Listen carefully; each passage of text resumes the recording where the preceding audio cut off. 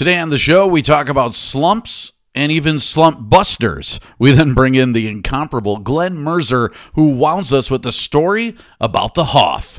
And then Sarah brings us news on some beer and ribs that are fit for plant-based royalty. But first, let me tell you about Next Wave. Yep, Next Wave Services is a website design company that provides high-quality website design and maintenance work for businesses at a flat rate. Next Wave was born from the idea that everybody needs access to seamless, reliable, and professional website design and maintenance service on a consistent basis. Next Wave believes that their excellent track record of repeat business is proof of their commitment to delivering first-class service all the time. Get a free website consultation when you check them out online at nextwaveservices.com. Founded in 1998, which is as long as I have been married. That is a long, long time. It is Next Wave Services. It's time now for the Real Men Eat Plants podcast, your daily deep dive into sports, pop culture, beer, and food, all with a plant-based spin. I'm Dee, and along with news anchor Sarah Carlson, producer Eric Rogers, and the rest, here's a man who always has a plant-based plan before leaving the house, Rich Reynolds. Hello, and welcome on into the Real Men Eat Plants podcast. Hopefully today is going to go better than yesterday. Actually, the show was really good. Just the editing was a friggin' nightmare for me, but enough about that. Let's introduce Sarah Carlson, who is with us today. Hi, Sarah. I'm loving the hoop earrings. Looking good. Oh, good. Looking Thanks. good in the sassy hoops today, I think. Yeah, I like it. Yep. All right, well, I'll go with sassy. The bigger the hoops, the cheaper the woman. Is that how it works? Oh. Is that like a... What did you say? The bigger the hoops, the cheaper the woman, or is it the easier the woman? Which way does it go? I heard it a different way. There's a ratio. Careful. Yeah. You can't say that Bigger on the this hoops? show. I don't know. They're just The bigger the hoops, the bigger the hoe. Is that what you're what I talking heard. about? I've heard that as well. So there we go. I was trying to say it in a more family friendly way, and then I forgot that we're not on a family friendly show necessarily all of the time. So there's Sarah over there. You can find her at News Sarah, and then Eric Rogers is over there. Mitha Raja. Raja. Yeah. What T-shirt are you wearing? By This the way, is old Lincoln Park. Lincoln Park. All right. Nice. I love it. wow. I haven't worn Lincoln Park shirts in forever. Showing off his Lincoln Park love. You can find him at Eric Rogers Brand. I am adorned today in a Cubs jersey. You can find me at RMEP Rich. I'm wearing the Cubs jersey because the Cubs today are playing in the Field of Dreams game against the Cincinnati Reds. How about a matchup in that one, huh? The lowly Cubs take on the lackluster Cincinnati Reds in a battle in a cornfield that people are going to wish they did not attend. Because it it's gives just something a for the terrible broadcasters game. to talk about. I guess the actual cornfield is more exciting than the game that's going to be going on in the Field of Dreams. Again, one of my least favorite movies of all time, especially when it comes to sports. There's so many better baseball movies, and I guess I'm probably just leading with this because I'm a little bit salty. So last night, my son was in the lineup again for the Mallards, and he has been having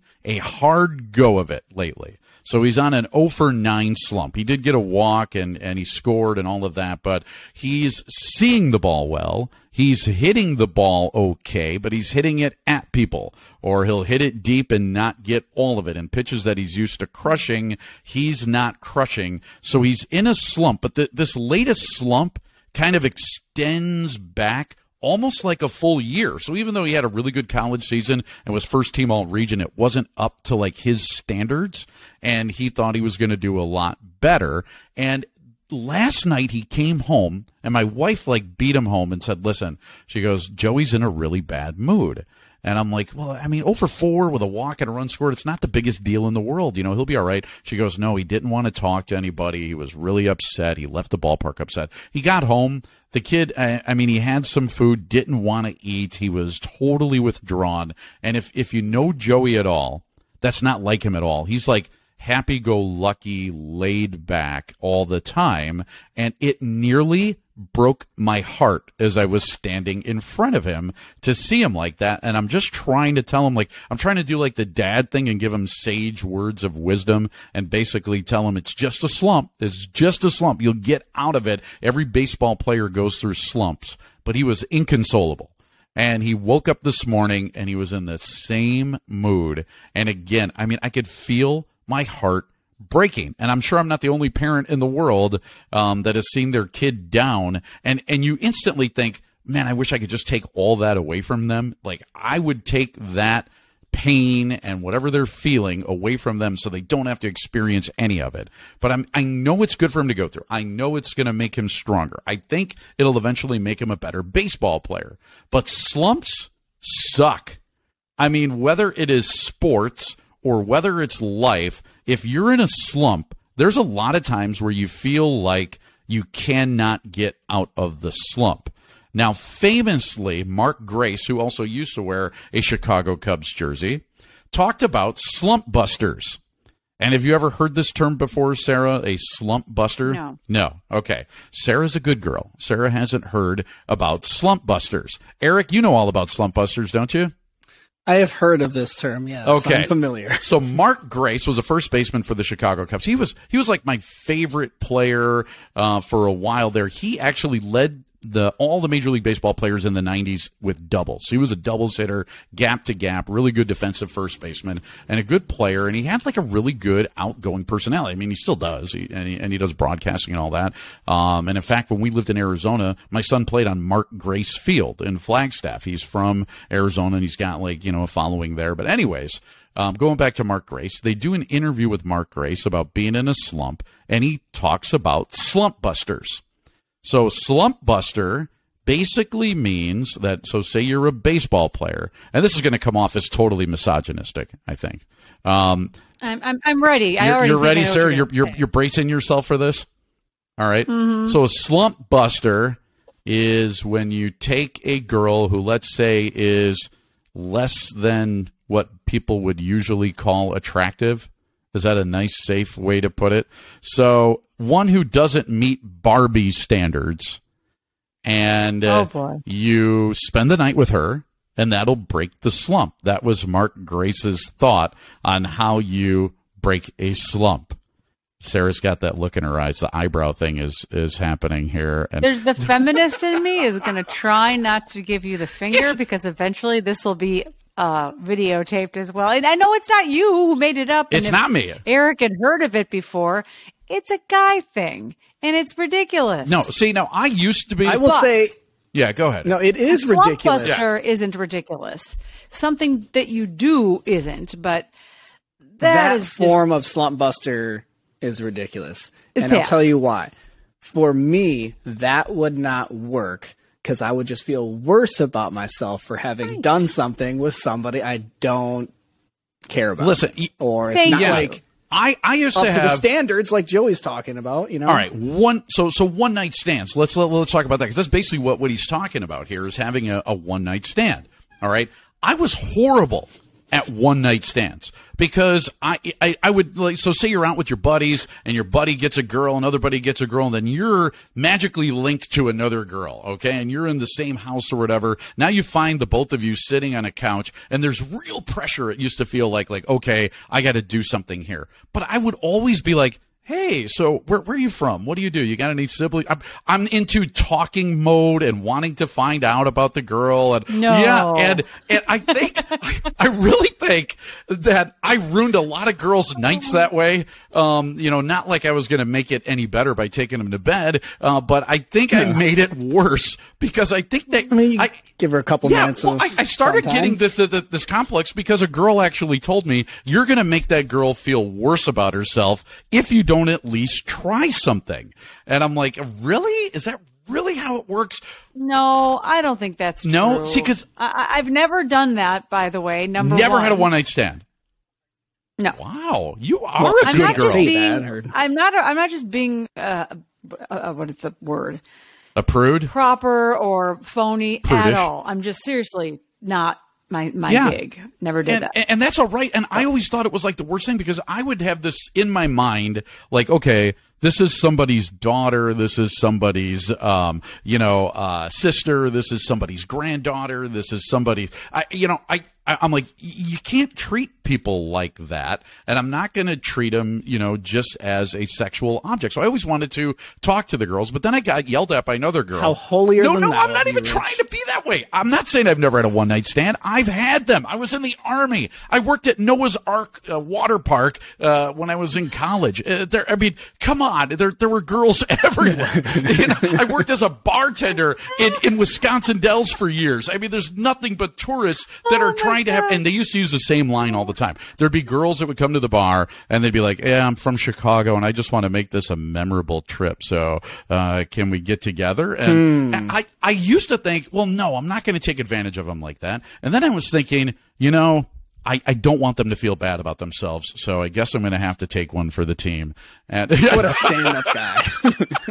Okay, so always trying to be a stand-up guy. Let's talk about slump busters. Yeah, so back to slump busting. That's okay.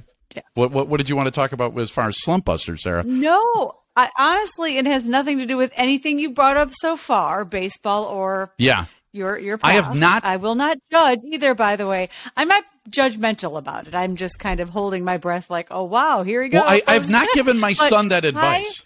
I've not. Yeah. Okay, so I recently read a book. Maybe you've heard of it, called Atomic Habits by James Clear, and it's kind of, I wouldn't call it a book about slump busters, but it's about how, people always say, oh, I wish I was a little more neat, or I wish I had more water during the day, or I wish I ate less meat. Hint, hint, Eric. And it talks about baby steps. Now, I know a slump in a sport, or let's say in a profession where you're making a lot of mistakes or something, might be a little different, but the purpose is to tell yourself, if I change a teeny little bit, the math of it is astronomical. So I love that book, recommend it to everybody, because I did start drinking water, like leave water on your nightstand so you wake up and drink it and don't chug it just before bed. If you want to exercise more, do not try to exercise 5 times that week. Not going to make it. So if you're in a slump, if your boy is in a slump in baseball, let him have a couple bad days and then say, what can we do that's small? Right. And see that I think that was a mistake that I made last night, because knowing that he was in a slump, knowing the mood he was in, and then I start like, okay, so what's the solution? And that's always like a dad thing, like, okay, let's figure this out now, okay? And he didn't want to hear it. That's not what he wanted last night. He just wanted a hug and to go to bed, and I gave him one of those too. And but he's down. I'm not going to recommend the Slump Buster, although he knows about it. He asked me about that interview and about Mark Grace and about slump busting. I'm like, listen, you're over 18. You could do what you want. I wouldn't recommend it. I don't know if that's the way to go. But baseball players do strange things, and they believe in strange things. And I'm not sure how it's going to go. But I hope with all my heart that dude can just get out of this slump, because I know what it's like to go through, and I know it sucks, and it's breaking my heart right now. So there it is. That's where I'm at right now. Kind of like, yeah. Well, and like Sarah said, I mean, I was going to reference a book too. So those who are watching this on YouTube or wherever else, or seen the video portion of the podcast, have probably noticed a little book on the table behind me that I've had there every time. It's about self-coaching. And in the book, if I can flip to it quick, is a diagram about the joy cycle and the spin cycle of negative thoughts. And in there, it basically says, it starts with, something that happens, like a circumstance. And then it starts with that mental, like, what is the thought? And then the thought becomes a feeling, the feeling becomes an action, and the action becomes, basically the reality of the situation. So you just have to interrupt that cycle with some sort of positive thought, which is obviously a lot easier said than done in a lot of times. But have either of you seen the Ted Lasso? No, that show? And everybody recommends it. Oh, love Ted. Okay, so that show is a heck of a lot more than sports to me, because there's so many things in there that are so like real life. There's stuff about divorce and not loving soccer anymore, and relationships, and it's just a lot of good advice as well. And in that, there's a player who ends up, he's just not having a good time anymore. He's the captain of the soccer team, and people are noticing he's really down. And another one of the players who's now a coach comes to him and basically reminds him why he loved soccer in the first place. So go and do something fun. He takes him out to a field he used to play at when he was growing up and just have fun with some of the people in the park. And I think that's another, like I said, a thing that sounds simple and might not work for everybody, but just get to something that reminds you why you are doing the thing. Well, there you go. We're going to have to bring this full circle. I'm going to have to play catch with him, just like Field of Dreams, having a catch with Dad, and maybe that'll bring him out of the slump. I sure hope so, and I'm so glad you guys brought up books, because we got an author coming up next. Glen Merzer is going to join us and talk about his book. It's called Food is Climate, and a whole bunch of other things, including the Hoff. He's got a David Hasselhoff story that I think is really good. So stick around. We're going to talk with Glen next. All right, I've got something that I think is pretty cool to tell you about right now, and that is our partnership with Paul's Party. That's right. The Real Men Eat Plants podcast has teamed up with Paul's Party, a charity that funds fun, and that's F-U-N, all capitalized, for kids with physical disabilities. Now, here's how it works. Just go to our website, realmeneatplants.com, and click on the link for our Paul's Party fundraiser. All through the month of August, we are splitting funds 50-50 with this awesome charity. Your contribution of $6 will help pay for the costs of our very fine podcast, as well as raise some serious coin for Paul's Party. Now, Paul was a great kid who passed away at the age of 15, but his mom wanted to remember him by having a party on the anniversary of his death to help raise money for local charities. Well, they ended up bringing in over $15,000, and with that, a new 501c3 was born. Paul's Party does some amazing events like Paul Palooza, which is Sunday, August the 28th at the beautiful Wisconsin Brewing Company in Verona, Wisconsin. Yeah, there's going to be bands there all day long, great food, and some delicious Wisconsin Brewing Company beer. You got to like that. Now, I would like to present them a big, fat, oversized check with a generous donation, courtesy of our podcast subscribers on that day. Again, just go to our podcast page on realmeneatplants.com, or click on the link, or go even to patreon.com and type Real Men Eat Plants into the search and give today. Thank you so much for your support, and a special thanks to Kathy, Paul's mom, for making all of this possible.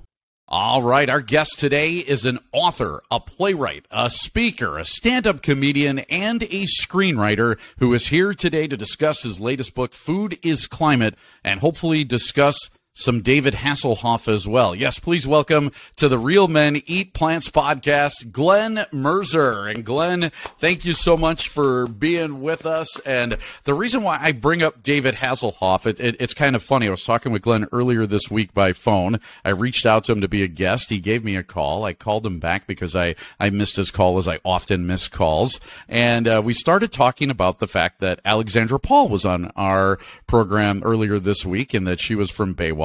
And Glen has got himself a Baywatch David Hasselhoff story that I'm going to have to force you to share because, Glen, I loved it. If you could indulge us, please. Together. Yeah, look at that. Sure. Well, thank you, Rich, and it's great to be here with all of you. The David Hasselhoff story is just basically this, that I had been a screenwriter for, 25 years or more, and David Hasselhoff ended my screenwriting career. And I don't even think he knows it, but he ended my career. And the reason is this. I have a producer friend in Hollywood who called me about a year and a half, 2 years ago. And he said, Glen, there's a guy who wants to make a low-budget movie. He's got the funds. This is definitely a go. He just needs a good story. He has a house in Southern California that's filled up with influencers, TikTokers, young women who twerk. I don't know what they do. And so there are going to be like a half dozen of these young women influencers, and he just needs a story for them.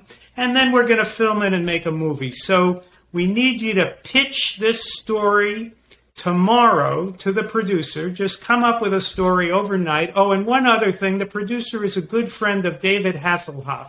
So work David into the story. And I said, and you need this tomorrow, huh? Yeah, the Zoom is tomorrow.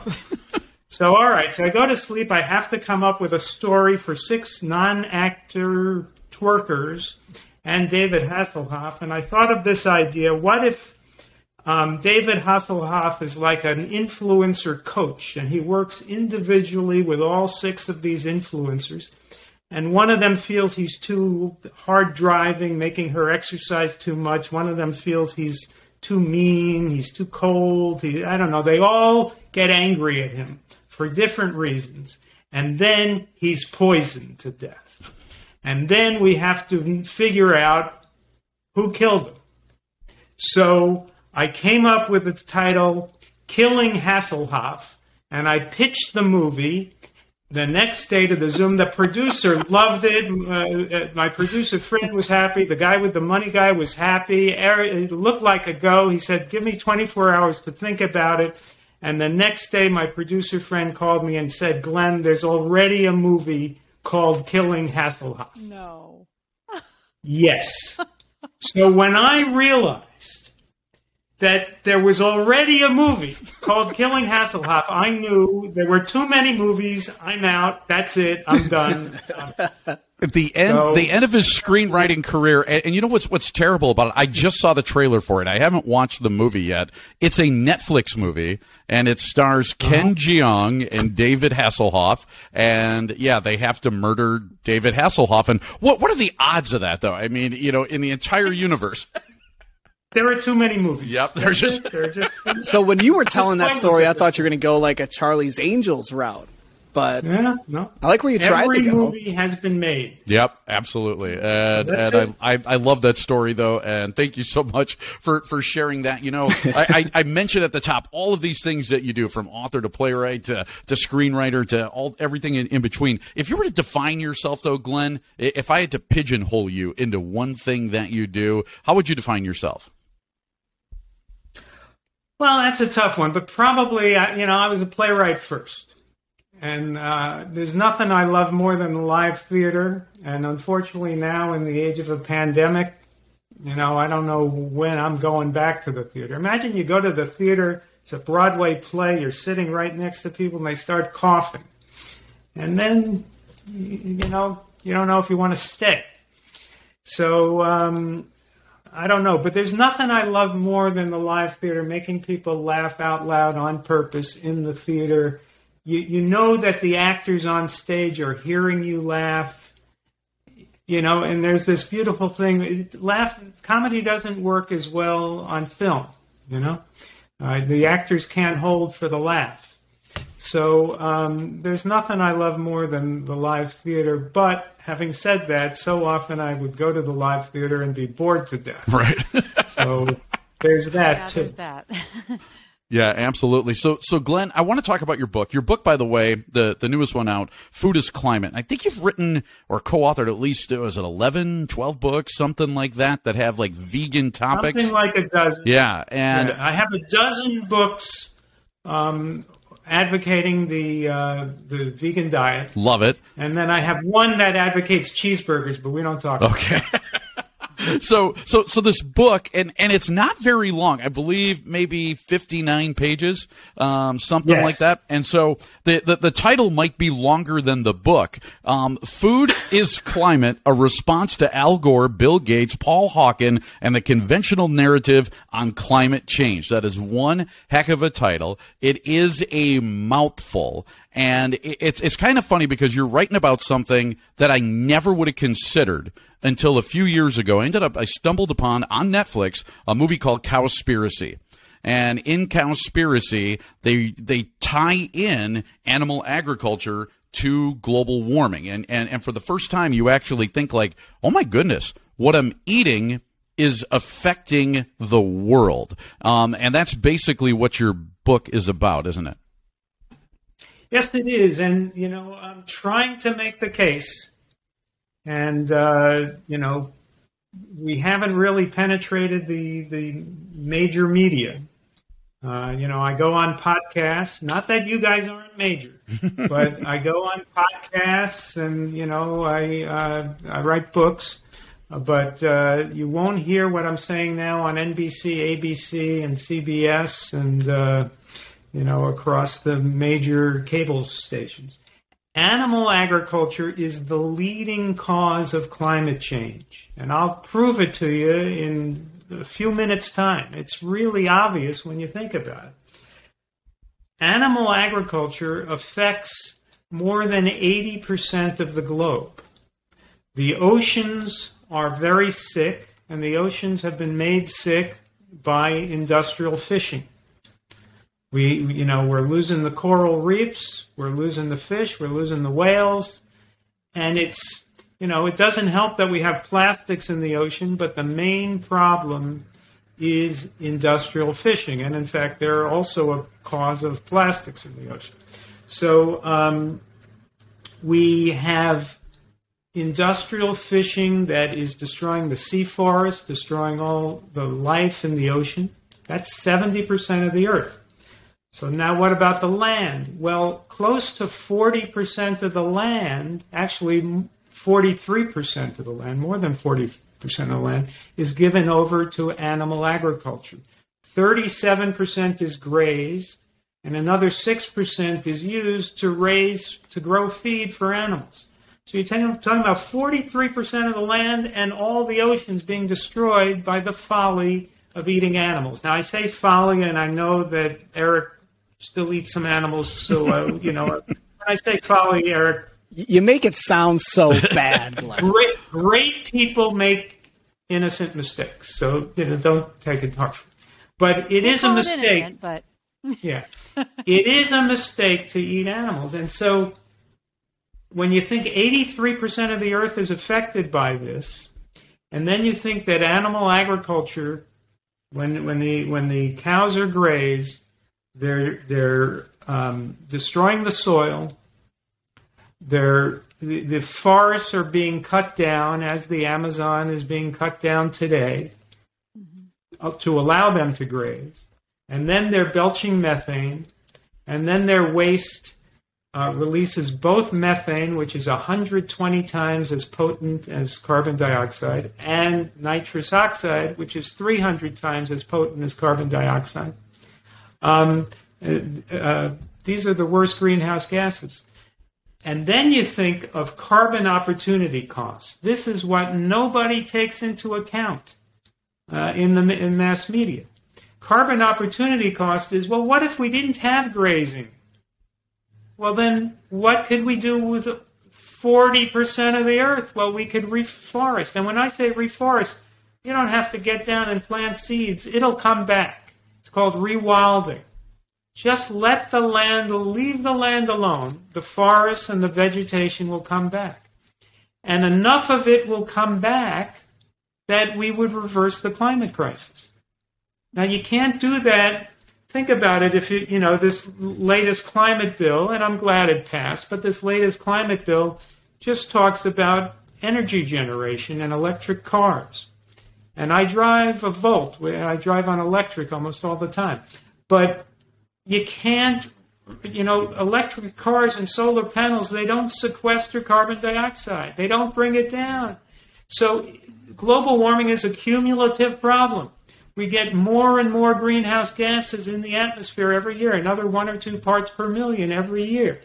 It's going to get to a point in 30, 40, 50 years, when nobody knows exactly when it's going to be irreversible and we're gone. So if it's a cumulative problem, the only solution is to draw it down. Electric cars don't draw it down. They help because they're not adding as much more, although the building of the electric cars will take some fossil fuel. But you have to draw it down or we're finished. And the only ways to draw it down, healthy oceans, more forests. That's it. It's case closed. There is no way to reverse this without moving to a global transformation towards a vegan diet. And I didn't mean to cut you off there, Glenn. So I'm glad you brought that up. I knew, you as a plant-based person and the books you've written would have some perspective on this. And I'm just kind of curious if we're talking about the possibility. Let's just say, for example, everybody stopped eating beef. what happens to the cow population, the environment, because, you talked about the methane and things of that nature. So if we have more cows, will we have more cows? Does it even itself out? How does nature compensate if we stop eating beef? Right. I've heard different statistics on how many cows are in the world. I've heard 1.2 billion, 1.5 billion, 1.7 billion.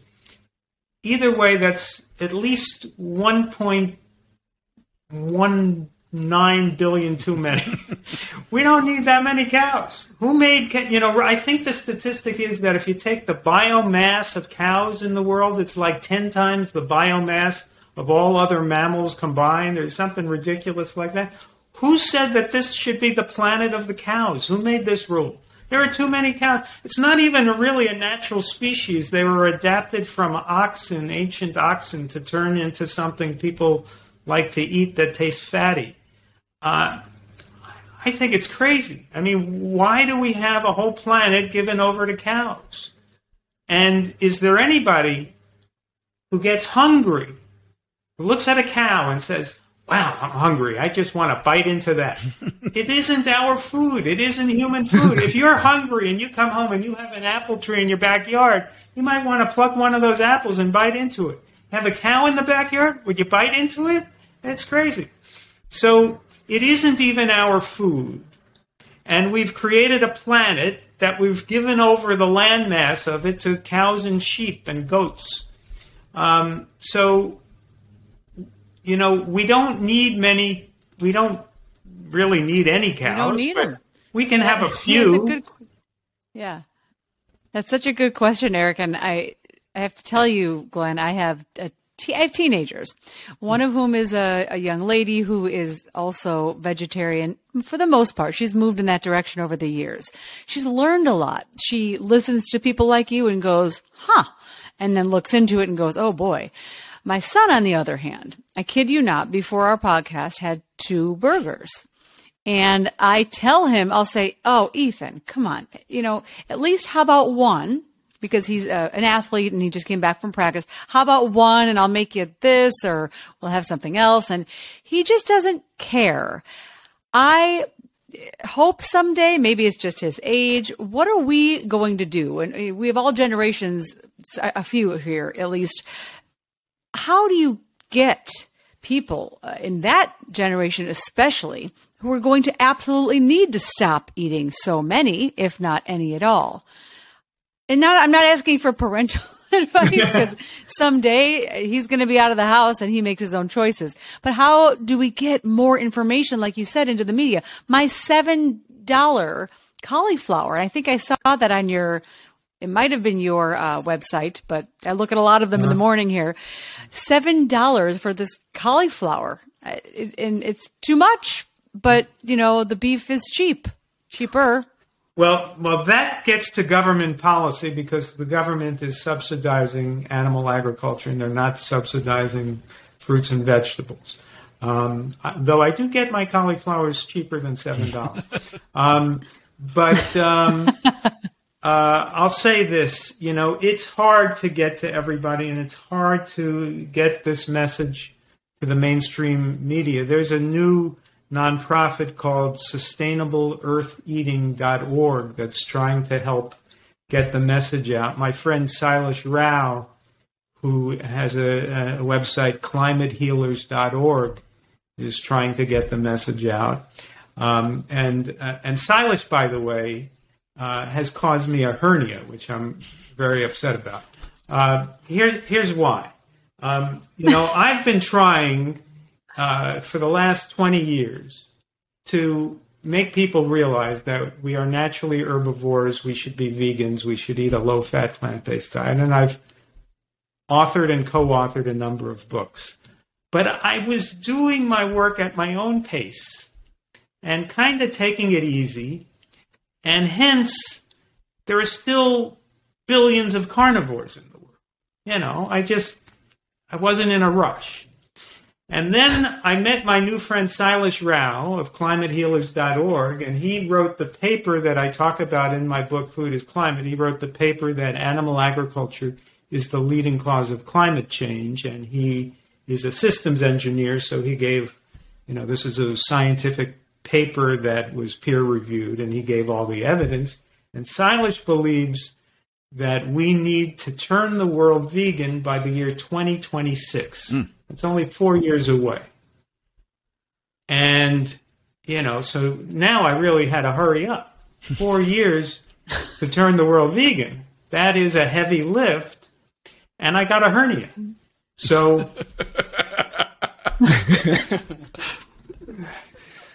Silas is watching, so thanks a lot, pal. Yeah, and, absolutely. I hope he is too. And you talk about him. You talk about books that you've done. You've co-authored with some people. Howard Lyman is a name that comes up that's very interesting to me. And I'm not sure everybody knows the story about Howard, his time that he went on Oprah, what happened to him after that, the fact that he was a cattleman from Montana. I mean, this is a guy who has also famously said that you can't be an environmentalist and then eat meat. I mean, they just don't go together. If you could, when you did the book with Howard, what do you take away from him? Because he was a guy that was at the crux of a lot of controversy, especially when he was on the Oprah Winfrey Show. Right. Well, Howard Lyman and I did the book Mad Cowboy, and that book came out right around the time that Howard and Oprah were together being sued by a bunch of deranged cattle ranchers in Texas.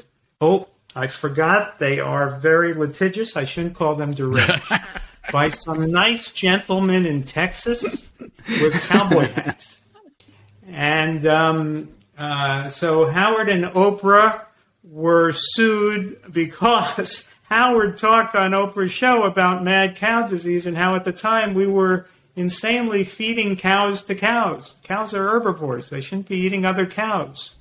Neither should we. And so Howard talked about it, and Oprah said, that does it. I'm not going to have another hamburger. And some nice gentlemen in Texas who are in the cattle business seemed to feel that she didn't have a right to say that she's going to have another hamburger. Because in America, apparently, you're not allowed to say that you're not going to have another hamburger. So they sued Oprah and Howard for costing them a lot of money when beef futures plummeted. So that trial went on, and Oprah had to bring her show from I think Chicago, where she normally filmed it, to Amarillo, Texas. And so she did her show from Amarillo. Naturally, Howard and Oprah were vindicated of the charge of causing beef futures to rise by telling the truth. So that was when Howard went into the news, although most people at the time only knew that Oprah had been sued. They didn't know that Howard had been sued. Well, that's super interesting, too, about how that it's, affected everything. But I kind of want to touch on this topic because you had mentioned, I'm an omnivore, and I want to take this from sort of a devil's advocate perspective here. Good use of the word devil. This is kind of a question more about diet than the environmental impact. So hopefully you can speak to this, but if not, that's fine. But as an omnivore, and I'm not necessarily the hugest fan of leafy greens. Some of it, like kale, I'm not big on. So obviously I'm going to have to get those nutrients from somewhere. And I think we can all agree that there's a difference in what Eric needs nutritionally than what Rich needs, and Sarah and Glenn and everybody else. And then there's the food pyramid, or the updated food pyramid, that's aimed at maybe a little more personalized diet. So how do you look at that when you are also talking about a plant-based diet entirely for environmental reasons? Thank you for the question, Eric. And by the way, by the time I finish talking, I'm going to expect you to become a vegan. Okay? Oh, God, he's swinging heavy right now. I see it. All right, buddy. So here we go. Nutritionally, we've had 70 years of nutritional studies that have been published, and there hasn't been one legitimate study that has ever found any benefit to eating flesh. The one possible exception to that is there are studies that have shown that eating fish can reduce the sudden cardiac death. So you might hear headlines, fish is good for your heart. That is true, but in those studies, it was always because people who ate beef then substituted some fish for beef. So in other words, the only thing that proved is that fish is less bad for your heart than beef. There was no study that people substituted cauliflower or fish for cauliflower and did better. You know, it was only that. So when you hear that fish is good for your heart, better than beef. Okay, that's all we know. So other than that, there have been no studies. It's never a study. You know, fried chicken is good for your liver, or or roast beef helps your vision, or there's nothing. There isn't one study for any animal flesh helping anything, and don't think they haven't tried. There's no study. And we would have heard about it by now. The same is basically true for dairy. I mean, there are some studies they've tried to stretch the truth and find some benefit for dairy, but even osteoporosis increases with dairy. So there's really nothing in dairy that helps. And there are hundreds of thousands of studies that flesh and dairy contribute to heart disease, to cancer, to inflammation, to inflammatory diseases, to cancer, it's just on and on. So first you got the scientific studies. Then if you have an understanding of macronutrients, which are carbohydrate, fat, and protein, and I would add to that fiber. Every study on fiber says fiber is good for you. Every study. And more, they come up with more and more reasons why fiber is good for you. They're learning it all the time. Well, there's no fiber in animal foods. Fiber is plant foods. Fat, we know that saturated fat contributes to heart disease. We also know you need some fat, but there are healthy plant fats, avocados, nuts, seeds, and so forth.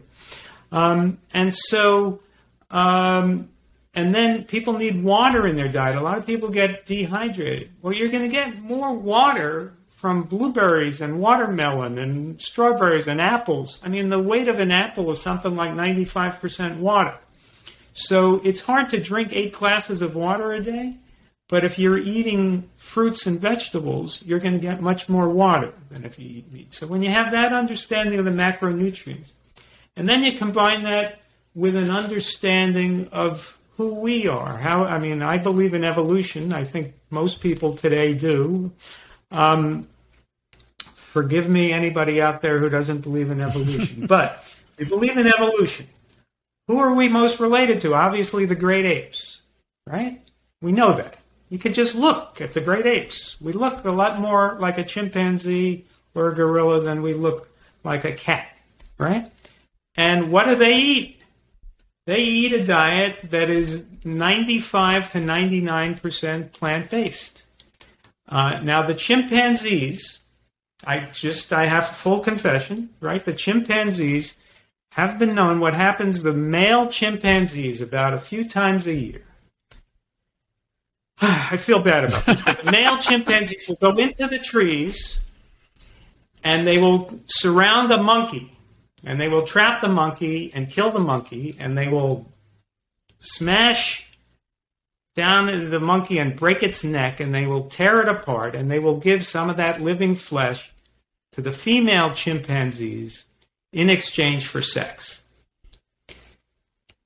Now, that is appalling behavior. I'm not going to justify that for a minute. But they're not doing it for nutritional reasons. They're doing it to get laid. So, You learn something new every day. No, you have to factor that. That's why people are this eating isn't appalling meat. behavior. I've taken women out to dinner in hopes of getting laid, Glenn. This is, kind of how it works, right? I'm trying to buy them food to get laid. I know, but you probably didn't smash a monkey. No, I didn't. I had someone else do it. Let's hope not. Yeah. But I do have to tell you, Glenn, you're talking about evolution. You're talking about media needing to surround this issue. When I went to tell my son why too much beef consumption could actually hurt him, I noticed, and I'm guessing this is why, when you Google it, it tells you why red meat is good for you. Oh.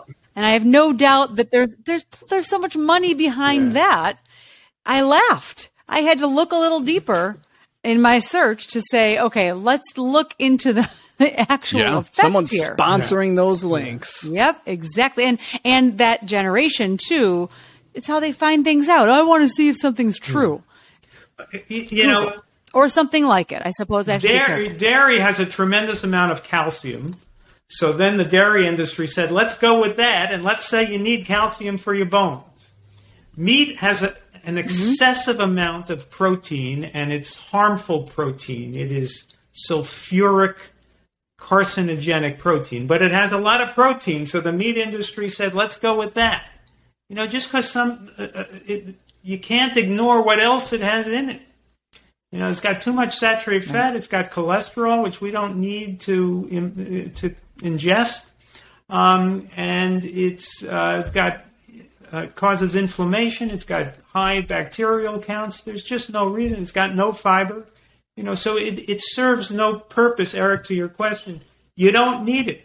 And all of us, when you say we have different nutritional needs, well, it may be that, you know, I have lower iron than Rich or something, and maybe I need to, you know, if I did my blood work and checked all my nutrients, maybe I need a little more iron and Rich needs a little more magnesium or something. But the reality is we all human beings basically are similar. We all need fiber. We all need to eat a diet that is not excessive in protein and excessive in fat. We all need to have a big athlete needs more calories than a petite woman, but we all need a certain amount of calories, and we need them not to be excessive. And so we're all, you know, we have little, I mean, if you're allergic to strawberries, then you don't need strawberries. So yes, we're all a little different, but we're similar. And the reality is there are so many countless stories of people regaining their health because they go on a low-fat plant-based diet. They lose 100 pounds, they lose 50 pounds, they lose whatever they need to lose. Suddenly their lupus resolves, or their MS resolves, or their heart disease resolves. And there are no stories of anybody who does that with roast beef. It just doesn't happen. There's nobody who got healthier on fried chicken. Never, never, not once. So it doesn't happen. Cream cheese never helps anybody. So there you go. There is no reason for it, Eric. And are you a vegan now?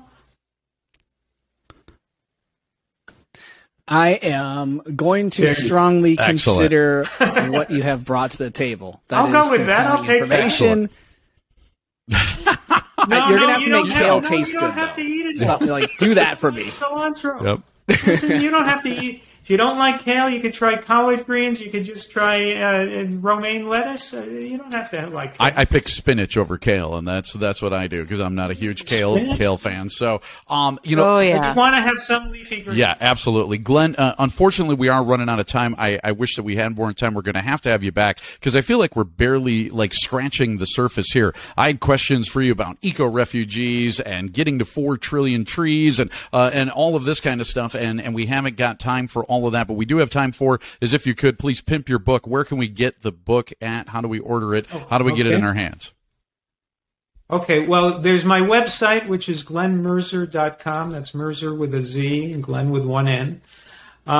So please go to my website. Food is Climate is available on Amazon. My book, Own Your Health, which is a book on nutrition with recipes by Chef AJ, is available in all bookstores and on Amazon. And, of course, there are my other books like Mad Cowboy. What else? I also have a newsletter called the Own Your Health newsletter. So if you go to my website, glenmerzer.com, you could sign up for the Own Your Health newsletter. I send out I try to do one a month, but it's usually more like one every other month. So one email every other month. Obviously, it's free, and I'd appreciate it if people signed up for my newsletter. All excellent stuff, Glenn. We appreciate you so much being here. Thank you for joining us today. Thank you, Rich and Eric and Sarah. Thank you. All right, time to tell you about VegReg. Yeah, VegReg.com helps you find plant-based restaurants and businesses in just one click. And if you are a vegan-friendly business, they can help you get found. If you're searching for healthy, cruelty-free meal options in your local area, VegReg is the perfect solution. Another great thing about VegReg, they have recipes. And when I say recipes, I mean real recipes. A bacon lover's BLT, cookie dough protein bites, penne arrabbiata, now that's the entree and not the character from The Sopranos, and even a vanilla bean, that's vanilla bean, he said, cheesecake, and they are all plant-based. You can also find Spotlight vegan businesses and more when you click on over to vegreg.com. I would say tell them that Rich sent you, but you know it's a website and no one would hear you. That's vegreg.com. Welcome to Sheila Selects. The whole system will be ready in a few minutes. Take your seat and enjoy. Everyone has a story that's built on thousands of hows, whys, and whats. Join myself, Chris Sheeler, as I dive into how people live their lives, why they do what they do, and what goes through their mind while they do it. If you love learning and what makes people tick, my podcast, Sheeler Select, has you covered. New episodes every Monday. Find it on YouTube, Spotify, Apple, or just anywhere you get a podcast. She's a mom with vegetables. She's so delectable. The cows and pigs, she set them free. Can't you see? She's a hot chickpea. Veggie stew just for you. Sit on down, there's dessert too.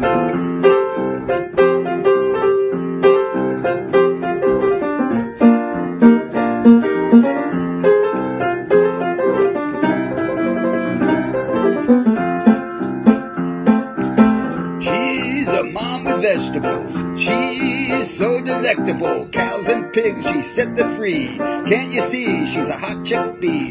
Veggie stew just for you. Sit on down, there's dessert too.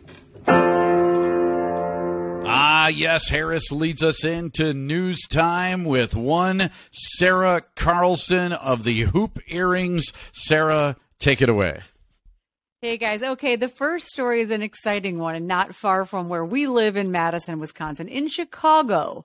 Finally, this is from Veg News, a 100% vegan grocery store. This opened July 31st. They say it's kind of rivaling Whole Foods, but entirely vegan. It's a Canada-based company, Plant X. Say that 5 times fast. Just opened what it's believed to be the largest vegan grocery store in the world. It is in the Uptown neighborhood in Chicago. So they have 6,000 square feet. Can you imagine? Wow. So it's got the Mecca, they say, of vegan products, everything from ice cream, meat, and cheese, as we would expect, to the grab-and-go section, kind of like what Whole Foods has, but theirs is all vegan. And then, of course, they're talking a lot about their produce aisle. So they've also had a couple of other places, only a few in the world. California, and I think that was the first one they opened. Canada. Of course. Yep. Yeah. It always is. Canada and Israel. Yes.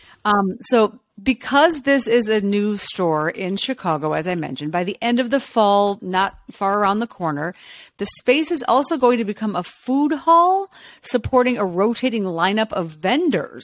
So just because so many more vendors and companies are making these kinds of products, Plant X is being smart and getting ready to do all sorts of things. The up and down burger is mentioned. Yep. So yeah, they had this big celebration July 31st. Yeah, Up and Down, I think, is from Upton Naturals, so that they have like their whole section of food. Upton Naturals is like right by there, I guess. It's in that neighborhood, like Sarah was talking about. And Upton was the one that I was talking about that makes the really good seitan bacon and the Buona beef sandwiches that aren't beef, but also made out of seitan. They got some amazing freaking food at Upton Naturals, and we really got to get that guy on. I think his name is Daniel Stackman, and we're going to have him on the program and talk about all this because Upton Naturals is great. But I've been to some vegan food stores and vegan grocery stores, and they're usually tiny. I mean, they're in some downtown in some old spot, with like creaky wooden floors and like those tin ceiling tiles that are up there and they're painted. And you're kind of worried about like lead chips falling off of those tiles into your food, is usually what you run into when you go into a vegan grocery store. So the fact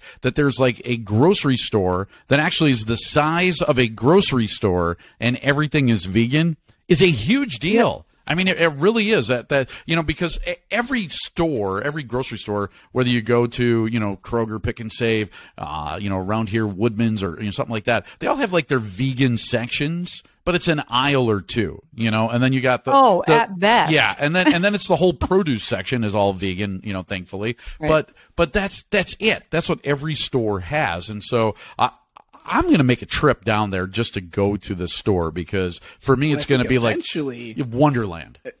Eventually it's got to get close to kind of like what a farmer's market would be, right? Like it's almost the same thing. You're going to start bringing in local fresh produce from that area or, I don't know if that's their plan, but, I think that's where that's heading if we're going to be talking about vegan food options. Well, I to be honest, if it's in Chicago, it'll end up being produce from up here in Wisconsin. Yeah, there will be a lot of it. A lot of it from Illinois. And, we just had Glen Merzer that we were talking to and stuff like that. I'm sure he would approve of this as well, especially the way things are going. But it's just not something you see every day. And I think it is going to be on a lot of vegans' maps. I mean, they're going to pin it on their Apple Maps or whatever and go to that store because that is, you use the word Mecca. I mean, it's something that people are going to have to flock to. And hopefully they do, and then they start opening new ones, and maybe we could see one in Madison, Wisconsin. I think that would be great. You would think. Madison, Wisconsin would be a great next place. But I have to tell you that the one in San Diego, the first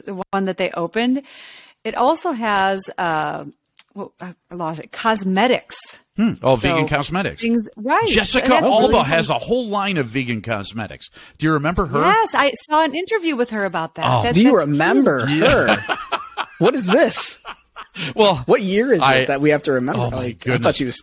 I mean, maybe she's not super relevant anymore, but she's not. Aside from the Jessica Alba, I'm asking because she'll always be relevant in my life. Oh my goodness, that show when Dark Angel came out, I was in love. But I think I was like recently married, so I had to kind of hide my crush for Jessica Alba. But now that she does like all this vegan stuff as well, like the crush has only grown. So hopefully my wife's not going to listen to this, but I think she knows that I got not the only I got a place.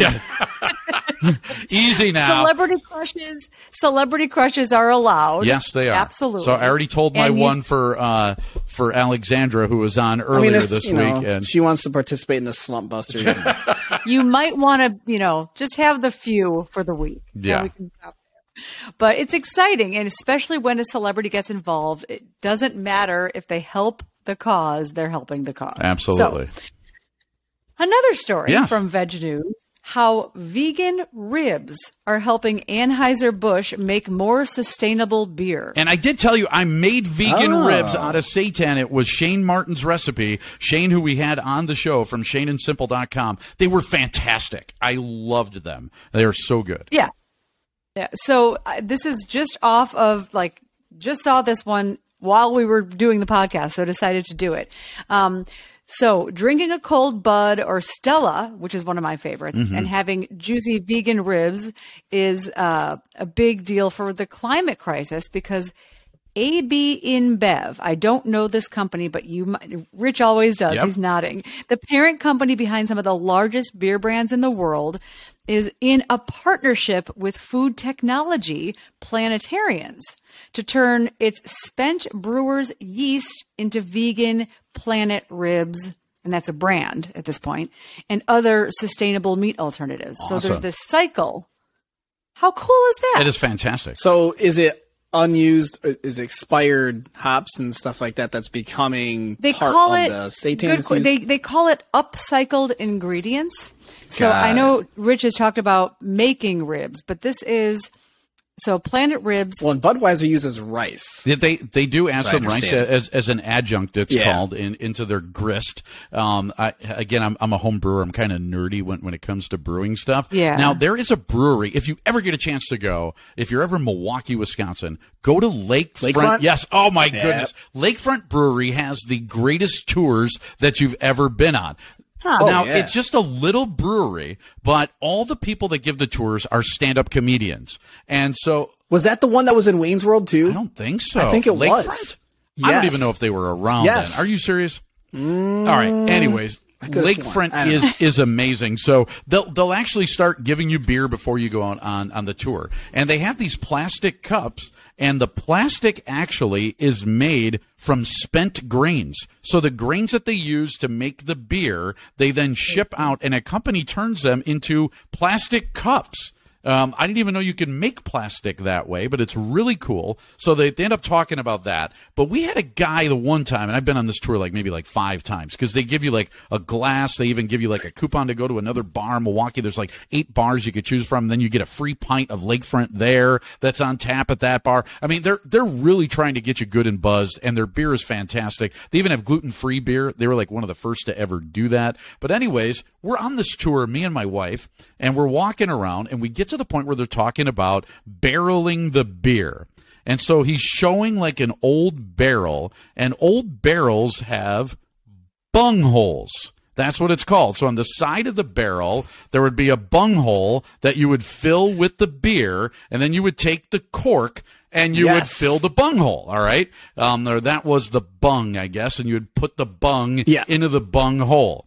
Yes. And so now the guy is explaining how to do this, all right? So they would actually have to lube the bung hole and then press the bung into the bung hole to seal it properly. And out of all of this, he ended up picking, there's maybe 40 or 50 of us on the tour, he picked a bunghole queen, all right? My wife was very disappointed that she was not the bunghole queen. I thought it was... I think she really wanted to be picked for something. And try it out again. But bunghole queen, bungholes, all barrel related and beer related. And by the way, if you're enjoying our podcast in air conditioning today, you have beer to thank for that. So the guy that came up with air conditioning was trying to find a way to ship beer in the cold. And I think it was Carrier was his name. You still get Carrier air conditioners. He invented air conditioning to keep beer cold while it was being shipped. So thank you, beer, for the air conditioning that we enjoy in our lives. There you go. And I know we're far away from your story, Sarah, but a little offshoot. No, that's okay. The only other thing I wanted to tell you, because this is exciting and related to a story I'll probably be talking about tomorrow, this upcycled ingredient, making Planet Ribs, supposedly just as good as ribs. You know what others will say, but we don't care. You eat them. You try them, Eric. That's what you do. But the price... Why am I being attacked? No, I'm just saying. So anyway, comparable in price. So $5 for a 16-ounce rack. Is that... I don't even know. I don't buy it. So $5 a pound for a rack of ribs is pretty good. Yeah, that would be... Exactly. Yeah, that's... So they're working on making these. They're working on a food truck. How cool is all of that? That is very cool, and a good spot for us to stop. I just want to remind you that you can check us out, realmeneatplants.com. Go there, subscribe to the podcast today. Tell a friend about it. Jump on there. Hit the support button as well so you can support not only our podcast, but go ahead and support Paul's party as well with Paul Palooza coming up with some good beer from Wisconsin Brewing Company as well. That is coming up at the end of the month. Hey, great job today, guys. I loved it. We will... Yeah, absolutely. Fun. We will do it all again tomorrow on the Real Men Eat Plants podcast. Slump Busters and Buttholes. Exactly. Bye-bye.